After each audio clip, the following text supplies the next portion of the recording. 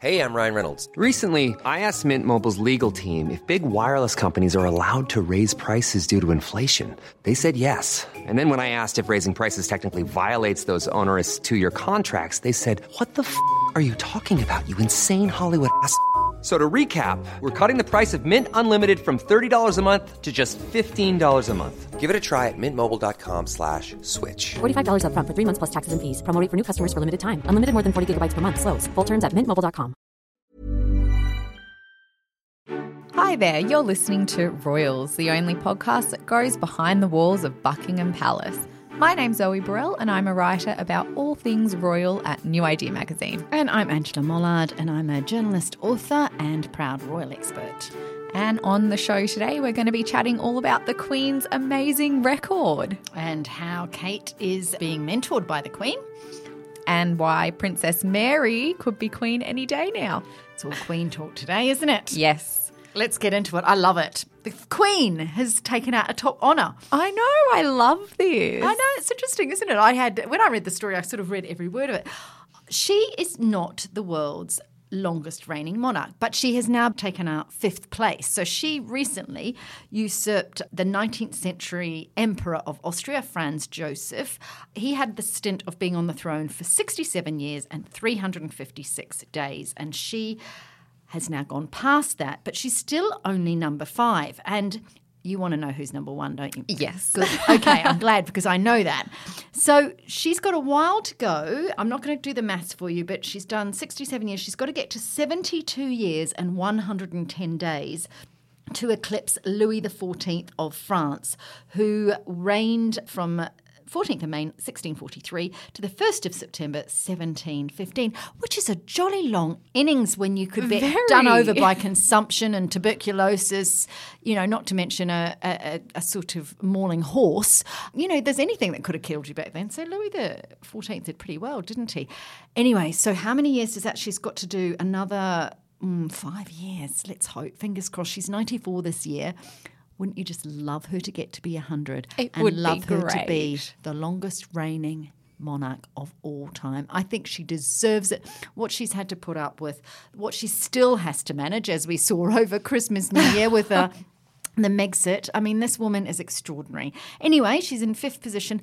I don't think she actually cares, although I think the moment, if she does surpass Louis XIV's reign, I think there should definitely be celebrations. That's an extraordinary achievement. I think so too. We definitely need to celebrate that. Exactly. I imagine she'll just have a quiet night in with the corgis, though.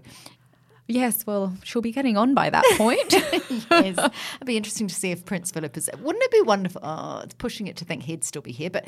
Well, no, 5 years, who knows? Anyway, we don't wish them away at all. I think the idea of them sitting down together when she's the longest reigning monarch ever would be something rather special considering what they've both endured. And obviously talking of her reign, what sort of challenges do you think she's going to be facing this year? Oh, I think this could be Annus Horribilis Part 2, don't you? I mean, this is 1992 was the last time she claimed that was her worst year when, of course, 3 of her children separated. There was the Windsor Castle fire. All sorts of things happened that year.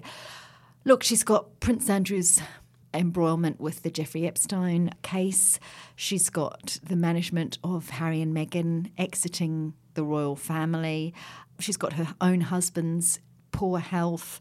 She's got Beatrice's wedding, which should be a joyous occasion, but will be much speculation around it in terms of who's paying for it and that sort of thing. I think poor Beatrice is going to have a wedding that's going to be embroiled in controversy purely because it will be paid for by the public purse and, well, parts of it will be. And there'll be questions around that depending on how the Prince Andrew situation develops. So she's got a lot on her plate this year. No wonder she's giving some of her jobs away, which we're going to talk about. Yeah, well, I don't blame her. Yeah, I know. I mean, there's one of these charities that she's recently given to Kate, which is the patron of the Family Action Charity. She's held that for 65 years. I mean, that's a long time, isn't it? To be working for an organisation very proudly and to turn up every single year, probably multiple times a year. There's so much work that we never see. When they collate the engagements and look at who's done the most work, it's always, the most it's based on when we see them or when they're actually at an event. It doesn't look at the work behind the scenes when they might be reading papers or gaining an understanding of the patronages that they oversee. Anyway, she's passed that one on to Kate, and I think we'll be seeing a lot more of that. In fact, lots of members of the royal family are going to be stepping up, I think, this year. We've already seen it with Charles. We've seen William, a lot more high-profile events, a lot of international trips, particularly to countries that sort of need a little bit of care and attention, and perhaps are not just the lovely, jolly countries like Canada and Australia, but more complex countries where there's more political unrest. And I think that the fact that William's doing more of that suggests that he's really being, he's 37, 38 now, isn't he? So, yes.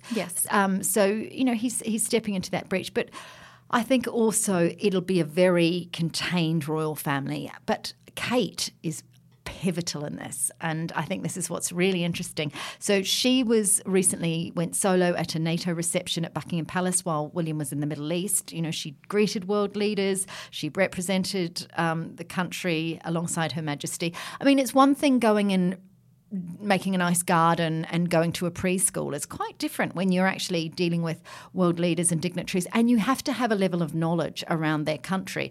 I mean, we saw at the BAFTA Awards the fact that William had to say he had to watch all the movies because he was meeting all these actors, and Kate said, well, I don't get time to watch them because I'm a mum of 3. I can't see these movies.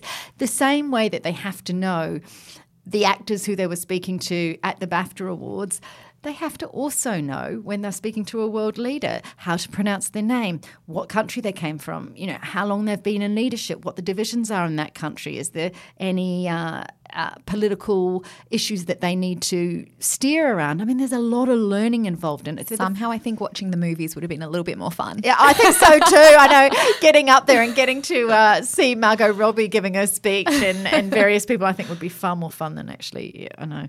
But, she does it all with such good grace, doesn't she? And I have to say, when women are really young, I'm not sure some of that very heavy jewellery suits them, but then they come into their own and that jewellery looks fantastic on them. And that recent reception, she was wearing the Lover's Knot tiara.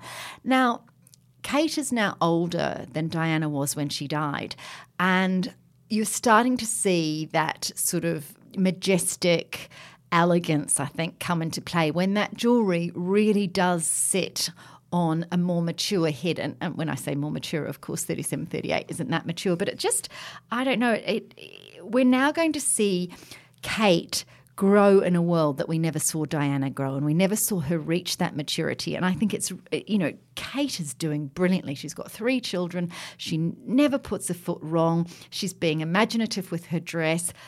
But more than anything, she looks like she really enjoys it. She really does. Even when she's at this event with these dignitaries, she looked curious, interested, proud. The Queen must just sometimes tuck herself into bed at night and go, thank you for the Middleton girl. She mustn't yes. she? But first, we need to talk about someone else, don't we?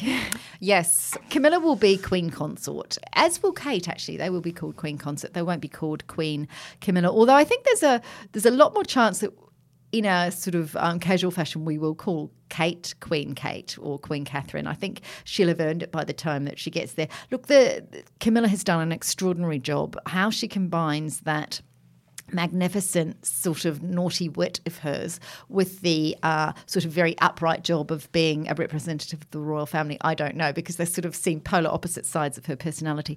But she's really embraced it. She clearly absolutely loves Charles, otherwise you wouldn't put yourself up for that kind of life, would you?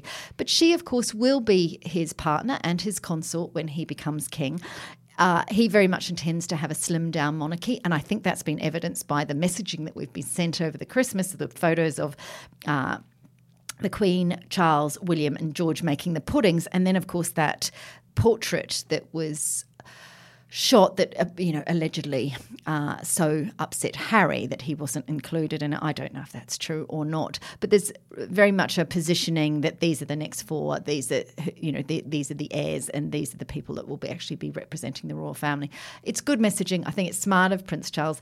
Prince Charles never gets any credit for all the interesting and progressive things that he did. I mean, he was talking about sustainability, environmentalism. He set up a phenomenally successful business in Duchy Originals, which is the food company that makes biscuits and crackers and that sort, and drinks, tea, all that sort of thing.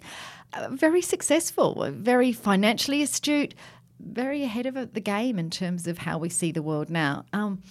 He's an awkward man. He'll be an awkward king. His wife will soften him. She'll be fabulous. I think she'll be,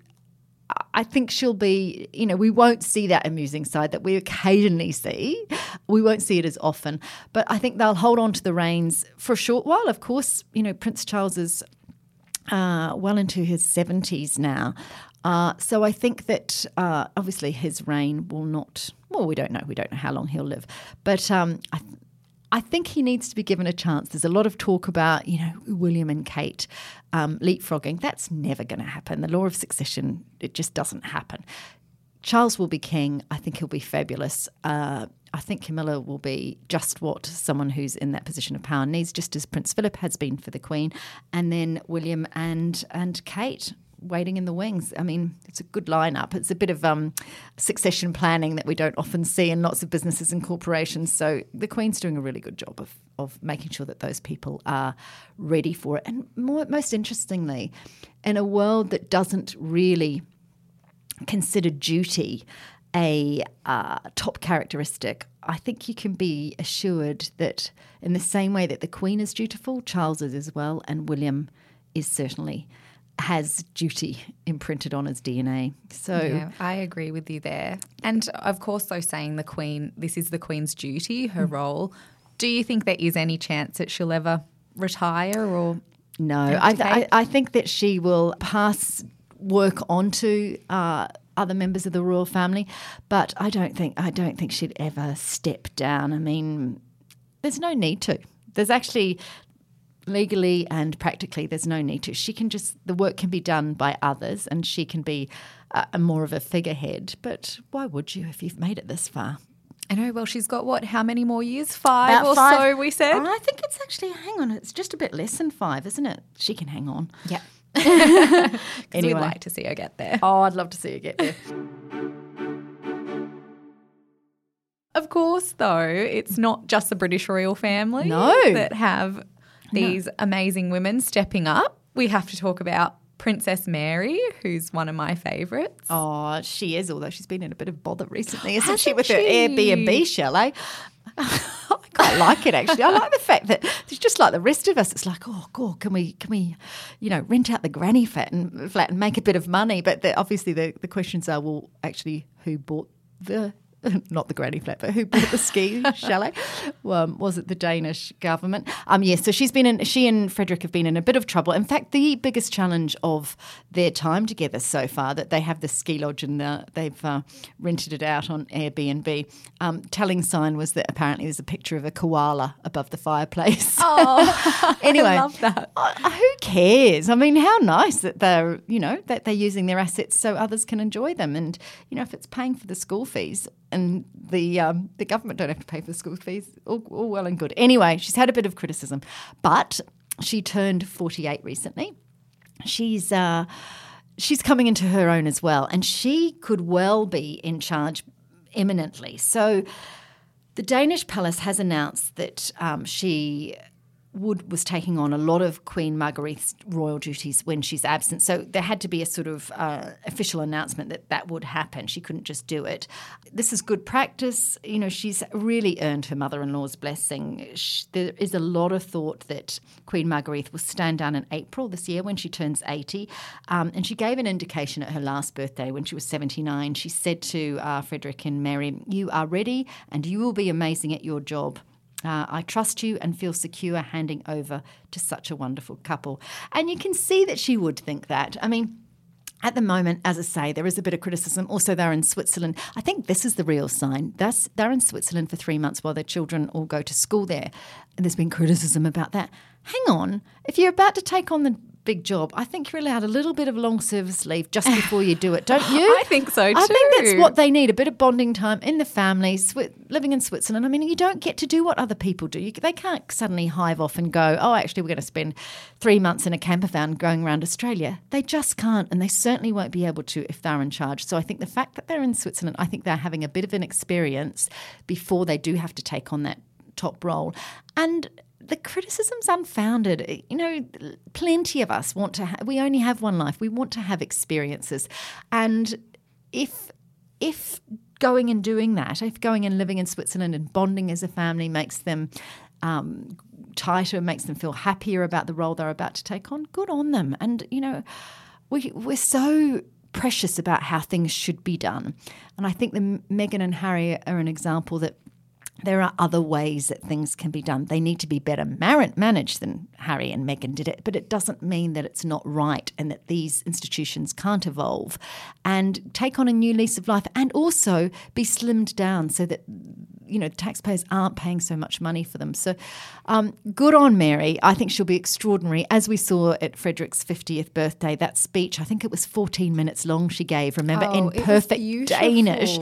Funny, eloquent. She was, I mean, we feel so proud of her because she is ours, isn't she? And she keeps coming back here and, you know, she's produced those 4 gorgeous children. She'll be magnificent. And, you know, when they need a break, they can go to their ski chalet with the koala above the fireplace. Well, that doesn't sound too bad. Doesn't at all. Well, they have to kick the paying guests out, won't they?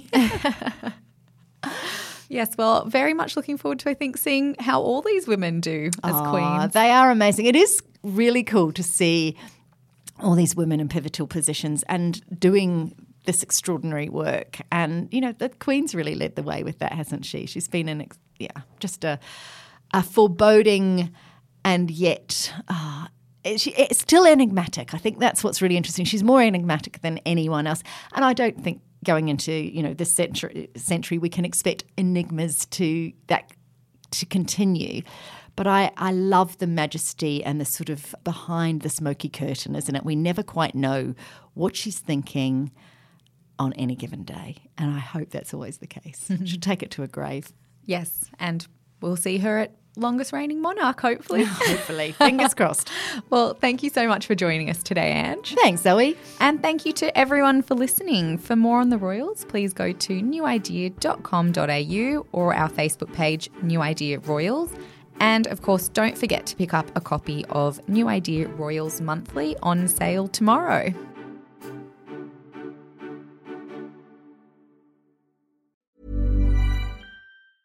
Even when we're on a budget, we still deserve nice things.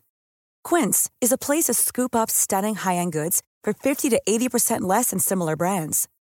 They have buttery soft cashmere sweaters starting at $50, luxurious Italian leather bags, and so much more. Plus, Quince only works with factories that use safe, ethical, and responsible manufacturing. Get the high-end goods you'll love without the high price tag with Quince. Go to quince.com/style for free shipping and 365-day returns.